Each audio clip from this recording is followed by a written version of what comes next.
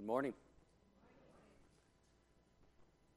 So there's this father and son, and they really, as the story goes, they really had it out with one another. And they got fed up with one another, the Spanish father, and they became estranged. And the young man, the boy, the son, he ran off. And he left the family. And the father went looking for him through the streets, all over the place. And for months, he couldn't find his son. And he was just overwhelmed with emotion. Finally, as a completely last desperate effort, he put an ad in the Madrid newspaper. And this is what it said. Dear Paco, meet me in the front of the newspaper office at noon on Saturday. All is forgiven. I love you. Your father. Well, on Saturday, 800 Pacos showed up. 800. They were looking for forgiveness and love from their father and just hoping for that. And you know, for whatever reason, as Dave was praying there, I mean, I got emotional. The Holy Spirit just was working in my heart. I mean, we have read Philemon, and if you've ever prepared for a message, and I know some of you have, I mean, you study God's Word like you don't normally study, and we probably should do that all the time anyway. But I have studied this book, this one chapter, for so long. And the picture of forgiveness, of what our Lord and Savior has done for us, is so much in this book that it's just overwhelming to actually comprehend that and to understand that that's what our life is supposed to be like. We're supposed to have that default of forgiveness constantly in our thoughts. That's our response to people. This is the last installment of the message where we're preaching on Philemon. Philemon is one chapter long. It's 25 verses. It's 457 words long. 457 words. The previous two messages and this message are all about forgiveness. It's talking all about forgiveness. The book is a picture of forgiveness, reconciliation, and overall restoration. However, in the 457 words from the ESV, of those 457 words, the word forgive or forgiveness is never in there. And yet it's a beautiful picture. It's rich in content and overall instruction of how a believer needs to reflect that of our Lord and Savior in forgiveness. And we're going to dig into these verses. We're going to have a shorter time today than we have in the previous two, but I hope the content is rich. I hope that we're going to be able to really reflect what our Lord and Savior has done for us. So if you'd stand with me, I'm going to read the final verses. We're going to start in verse 17 of Philemon. Very short book, but powerful. Just powerful. Verse 17. So if you consider me your partner, receive him as you would receive me. That's Paul talking. If he has wronged you at all or owes you anything, charge that to my account. I, Paul, write this with my own hand. I will repay it, to say nothing of your owing me, even your own self. Yes, brother, I want some benefit from you in the Lord. Refresh my heart in Christ. Confident of your obedience, I write to you, knowing that you will do even more than I say. At the same time, prepare a guest room for me, for I am hoping that through your prayers I will be graciously given to you. Epaphras, my fellow prisoner in Christ Jesus, sends greetings to you. And so do Mark, Aristarchus, Demas, and Luke, my fellow workers. The grace of the Lord Jesus Christ be with you, with your spirit. Heavenly Father, Lord, we pray that you can move us today. You can move us to a point of forgiveness. You can move us to a point of accepting forgiveness. And most of all, that you can move us towards you, that we can understand the forgiveness you provide. We love you, Lord. In your name we pray. Amen. You can be seated. Before we dig in to these verses, I want to define two terms that you see in your outline throughout the rest of the message. Normally you don't see that, where the same terms are showing up and under every single point, and those terms are temporal and eternal. So let me define those real quick. When I use the word temporal, I'm referring to things that are temporary. Things that are temporary. At 1 Corinthians 4:18, according to the NIV, it says, "So we fix our eyes not on what is seen, but on what is unseen, since what is seen is temporary, but what is unseen is eternal." We can also look at Luke 21:33, Psalm 39:5, or even 1 John 2:17 for other examples. Bottom line, temporal things are only temporary. I'm just laying the groundwork for what we're talking about throughout today. Eternal means just what it says. It's never going to pass away. It's eternal. 1 John 2:17, Luke 21:33, Psalm 16:11, you will abide forever with God. God is eternal. And these verses, they're going to show us four major ways of the picture of forgiveness. First, there is a debt that you can't repay. There's a debt that you can't repay. Verses 17 through 19, they're pretty clear that Onesimus, remember that's the slave that ran away, Onesimus owes Philemon something. He owes him a debt. And at the same time, that Philemon owes Paul something. And this is where we have the difference of the temporal cost versus the eternal cost. The temporal cost versus the eternal cost. Verse 18 has Paul making sure that Philemon gets paid back. Truly gets paid back. Even though this wasn't Paul's focus in the letter, I think he's trying to cover all the angles that Philemon might be dealing with. Remember Onesimus? He ran away from Philemon. He probably took some valuables with him when he went to Rome. So Philemon had to spend money. He had to replace Onesimus. So there's a cost associated with that. Whatever was taken from him, he probably had to replace that in some fashion. We understand that, and we know that Paul is just saying, "Hey, I'm gonna make sure you get paid back. I'm gonna make sure you're taken care of." Paul had money, and we see that in other books where it talks about how he was being supported. He had a thriving ministry, even though he was shackled. Even though that he was in shackles, he was in a jail, a house jail. He still had a means where he had money coming in for his ministry. And so he was looking at that, and he said, it doesn't matter. I'll take care. I have enough money to satisfy this temporal debt. I don't mind it. Put it on my account. Charge it to me.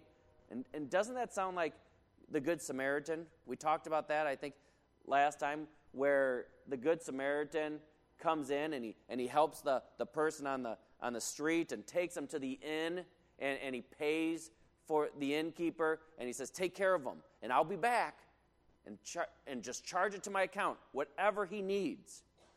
He's just taking care of those temporary needs. But if you need more money, I'll pay it. And I think about this. We give so much thought to money, don't we? It's constantly on our lips. It's constantly on our thoughts. We hold on to it so tight, and there never seems to be enough. I heard someone this week, as much as I love sports and stuff, I'm kind of a nerd when it comes to when I'm driving. I'm always listening to talk radio and preachers. it's a pure joy of mine. And so I listen to all kinds of preachers on AM 1160 and 90.1, and so I hear all kinds of preachers, and sometimes I don't even know who they are. And so I'm constantly testing, which you should be doing anytime. But one of them said, man, when you have money, hold it with your open hand. And when you have God's word, grab onto it tightly and hang on tight. Temporary versus eternal. And I thought, perfect for what I was talking about. Did you know that the typical person in America, if they're in the bottom 5% of income in America, bottom 5%. Now, we're not talking about the middle class. We're not talking about the top 1% that everyone always talks about. The bottom 5% in America are richer than 68% of the entire world. The bottom 5% in America have more wealth than 68%. But you know what we do? Is we find temporary things to spend our money on, don't we? We have things, and Paul's not worried about money in this case. He doesn't care. His whole focus is the relationship with Onesimus and the reconciliation, the restoration of that overall relationship with Philemon. And that's what he's looking for. And Paul does make two comments that are pointing to something that's much more valuable, much more on the eternal. First, he's already established that he's excited to hear of all the great things that Philemon's doing in the Lord. Remember in verse, he says, Philemon, in verse 17 he says, so if you consider me your partner, you see what Paul's doing? He's making Philemon and Paul that they're brothers in Christ. And that's what he's doing, partners bringing forth the gospel. And he continues by saying, if you consider me as a partner, then receive Onesimus just like it would be for receiving me. Why is he making this connection? And why is this a great connection? Well, because he knows that he led Philemon to the Lord. And that's a debt that can never be repaid. If he gave 1,000 denarii for Onesimus' debt, well, that wouldn't cover the cost of what Philemon owed. Let me say it this way. If you look at the screen, I see it's already changed there. So you see two people up there. One of them's my wife, Sherry. She didn't know I was doing this. And the other is her best friend, Janae. These are their senior pictures. Okay? I can't pay these ladies back. I cannot pay for what they have done for my life. For Sherry. Her ability to strengthen me when I need it, to love me through tough times, to love and care for our 5 children, sometimes 6 with Dylan, to be an example of someone in my life who's serving the Lord. I can't repay that. I can share words with her, and I could show appreciation and whatever. I can't repay that. And her friend Janae, it was a beautiful August night when in between my sophomore and junior year, when she came home from a Bible camp and she shared God's word with me. She shared the love of Jesus with me. And I bowed my knee that evening. I can't repay Janae back. She lives in Texas. And it doesn't matter if I send her goodie bags every single week for her and her family. I can't pay it back. That's something that's eternal that they've given me and that they've encouraged me with. I can't pay that back. My check that I'd give, the stuff I'd give, they'd just be temporary. And that's what the Lord has done for us. He knew that he's going to have to suffer severely because of us. And he did it anyway. Because he knew, he said, not my will, but thy will be done. Thy will be done. And he went through that temporary pain for the eternal benefit that you and I could get, that you and I would have. The second picture of forgiveness comes when delivering a blessing of refreshment. Read verse 20 again. It says, yes, brother, I want some benefit from you in the Lord. Refresh my heart in Christ. Well, here, we're comparing the temporal joy versus the eternal joy. Earlier in this book, verse 7, Paul says that he has gained joy and comfort because of the hearts of the saints that were being refreshed through Philemon's ministry. Here's what Paul's trying to say. Okay, Philemon. You've been a blessing to so many people. You know, you've especially opened your home for people to come in there. You have been a blessing, and that is wonderful. You have given them a great refreshment. Now, as your spiritual father, I would love to be blessed. I would love to be blessed if you accept Onesimus back in your home. Welcome him as your brother in Christ. That's what Paul's saying. He wants to be refreshed from that joy. Well, the normal response that someone might give, a temporary response, the temporal response would be that Philemon might have done this in a form of just obeying a leader. He might have said, oh my goodness, yeah, Paul, you're an apostle of Jesus. I'm going to do what you asked. I'm just going to follow through with it. And there wouldn't be any true joy in it. It would just be, I'm obedient. And it would have served as a good thing, but no real joy. It's done out of duty. Or maybe Philemon thought, if he did this act, I'm going to welcome Onesimus back in the home. And when Paul gets out of jail, he's going to give me something really good. This is going to be good. I'm going to get something out of this. Well, temporal. Just a temporary joy that you could receive. You see, temporal joy is focused on the right now, right this second. How could I be happy in the moment? You think of drug, sex, alcohol, lying, stealing, cheating, whatever you can come up with. These are things that we're seeking for temporary joy. We're not worried about the eternal joy if we're seeking these things out, seeking that satisfaction. And we try so hard to fill that void. We just want to feel good, just in that moment, just that split second. And I'm sure that Dave has seen many friends that he calls friends now in jail who are seeking just that enjoyment, that small satisfaction for a moment. You know, how many guys have robbed a store and got $75 from the robbery? And they're like, and now they're serving time.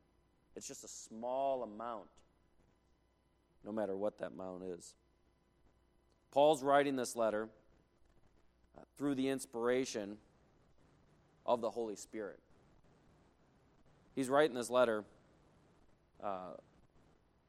and he adds two simple words at the end of this that just change everything. In Christ. In Christ.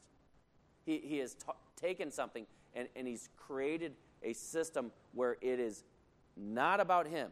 It's not about his true joy. It's about the joy in Christ. That's transformed everything. Paul wanted to be happy. Paul was going to be happy about the reunion. He was going to be happy about the overall forgiveness. But if it was done with a heart that was honoring Christ, that's when Paul was going to be blessed.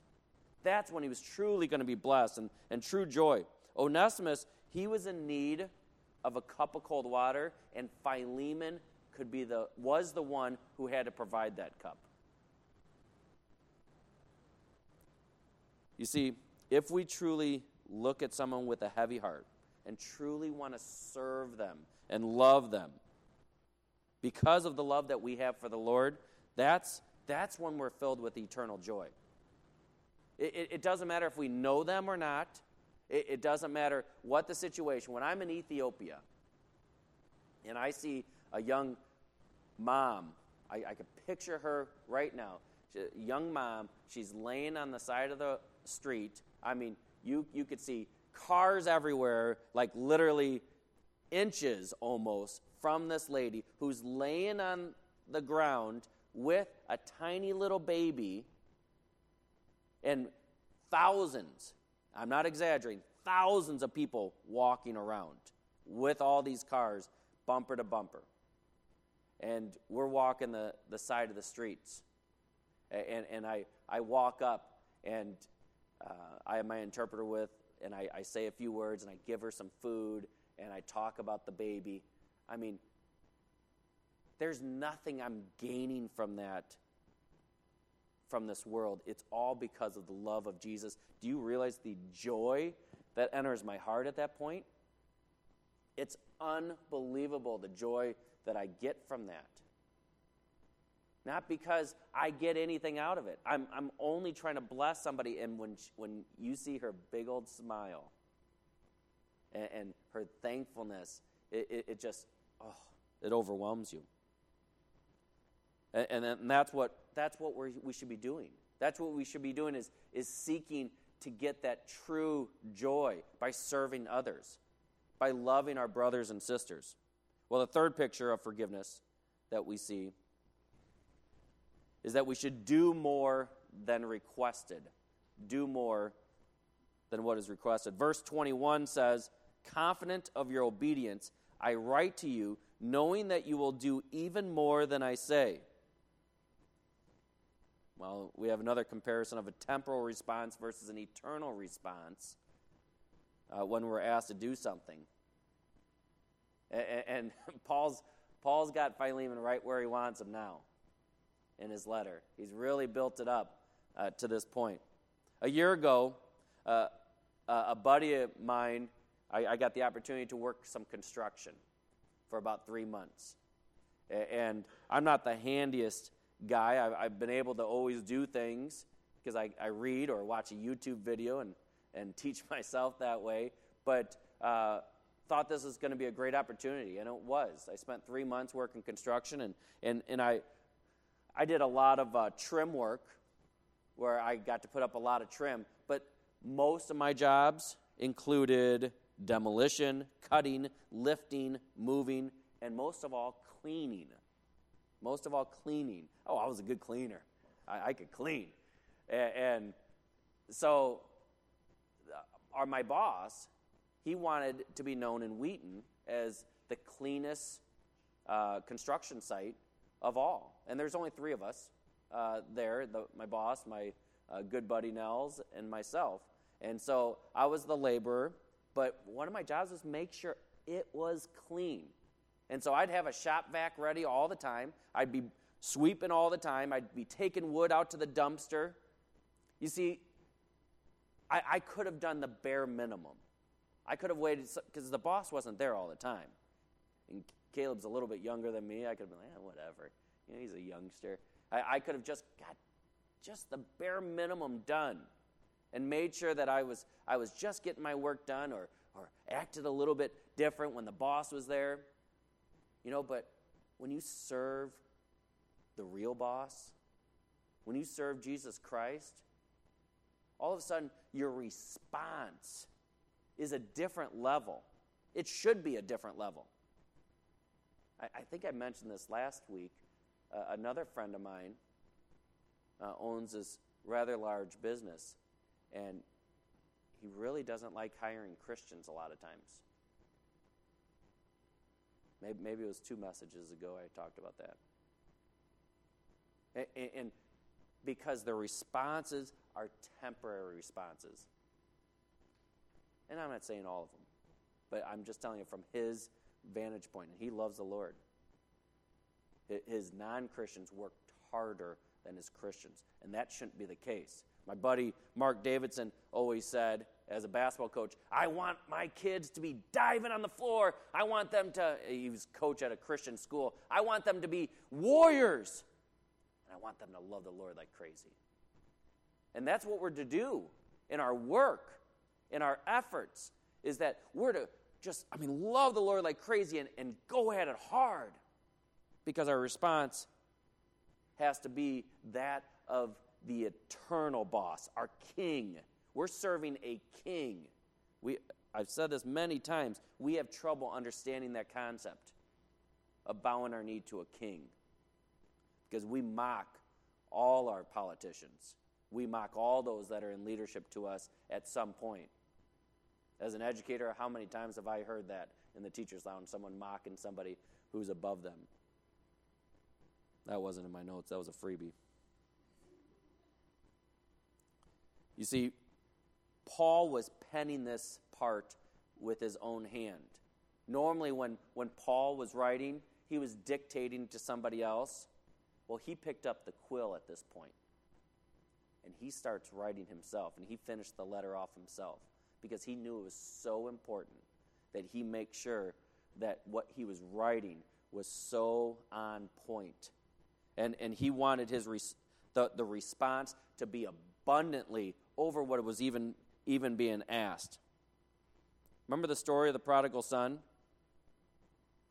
Remember what did the father do? He ran out to him, and he put a robe around him, and he threw a huge feast.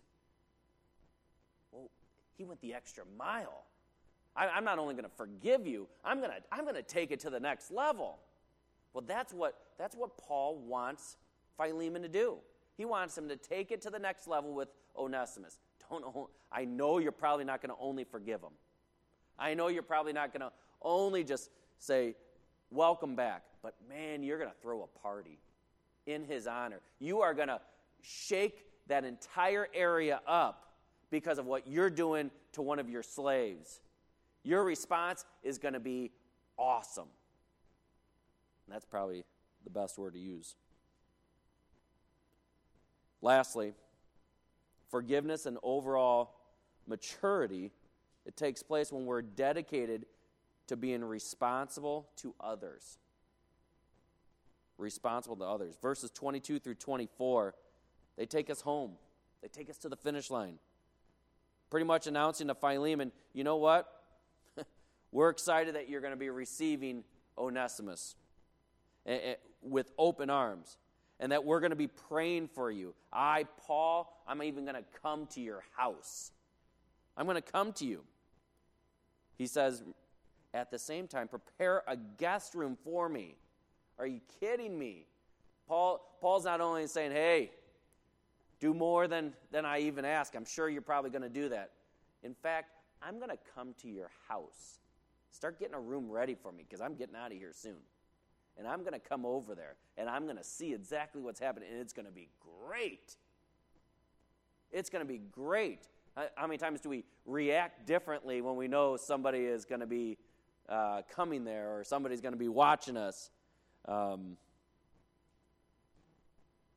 Let's see. He goes, I will be graciously given to you. Epaphras, my fellow prisoner in Christ Jesus, sends greetings to you, and so do Mark, Aristarchus, Demas, and Luke, my fellow workers. Paul's going as far as saying, I'm getting out of here, and I'm coming. But can you imagine what happens if Philemon says no to Onesimus? and Paul comes there after getting out of prison, and he said no to Onesimus, and Onesimus is living on the street. What kind of response? I mean, he's like saying, this is the insurance. I'm coming there. I'm going to keep you accountable. And he challenges us that our accountability, and that's what it is, the temporal accountability versus the eternal accountability. Our accountability is much more important than the person who's standing next to us, next to our boss. If you don't want to be responsible to others, maybe it's you're just concerned with the rules and the laws that are being put forth, and that's temporal accountability. where you're looking at what are the rules, what are the laws, and that's what I'll follow. And you see this with teacher unions a lot. I'm an educator, so that's why it recognizes to me. I was in a union meeting the other day, and everything was by the book. Don't do more than this. Don't do less than this. You follow it by the book. A friend of mine, he was a young man, probably 22 years old, got a job at Caterpillar. And the I don't know what sounds, if it's a bell or something. I always imagine a whistle, because that's what they did on the Flintstones. And something goes off, and they're to take break. And so he goes and sits at break, and he's got his job, and he's sitting there with the other guys, and they're chatting. This is free too. This isn't in my notes. And he gets up to go work at about 15 minutes. He had a little snack, and he's like, "Oh, I got to finish this job. I want to stay ahead." The guy who was sitting with him, he goes, "Whoa, where are you going?" He goes, "I just got to go finish a couple of things." He goes, "Sit down. You get up when we get up." You see, they were following a rule set out by their union that they do not do more than asked. You want 1 tractor a day? You'll get 1 tractor a day. Do we have to do 2? Fine. You see, that's accountability to rules. That's temporal. Sometimes those are good. You know, if an administrator is keeping a teacher accountable and making sure that they're following through with their assessments and making sure that they're working with the kids individually and differentiating their teaching, that could be good accountability, okay? But Paul is saying something completely different. He's saying, you know what, I've got an all-star of people who are praying for you, Philemon, and are going to keep you accountable. He includes 3 authors in this letter. Did you catch that? Tom probably caught it. 3 authors in the New Testament. Himself, Paul, Luke, and Mark. I mean, this is an all-star lineup. That's not even to talk about the other guys. And he's saying that they're going to love on him after getting out of jail. You see, eternal accountability, get this, eternal accountability deals with you and I growing in grace and obedience to God. Nothing more, nothing less. And that's why Christians should have accountability partners. That's why we need to ask for accountability from others. Because it can help transform us and therefore transform other people. You might want to write this down. Accountability, eternal accountability, is so we can grow in grace and obedience to God. That's why we have brothers and sisters in Christ who challenge us. And you know what, kids?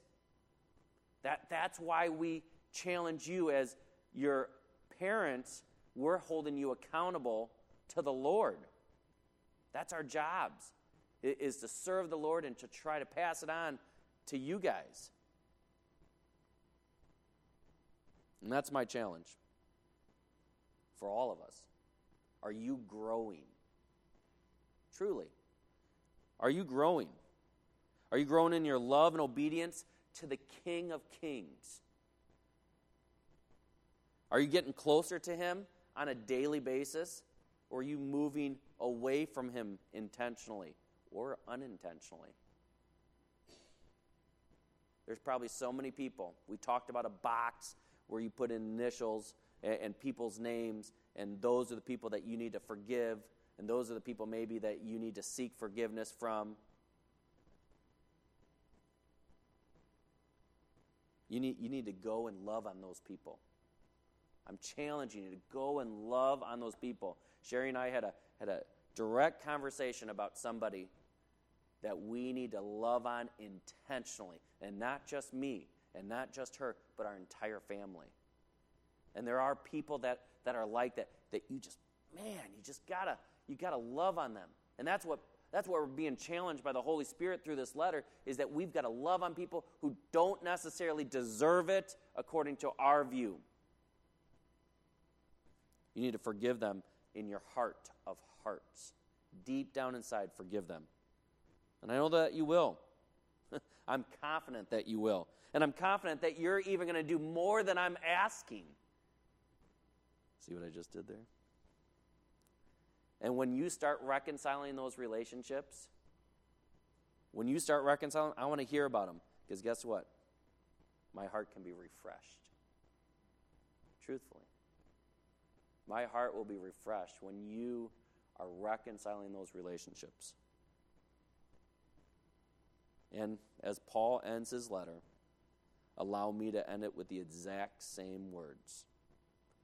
The grace of the Lord Jesus Christ be with your spirit.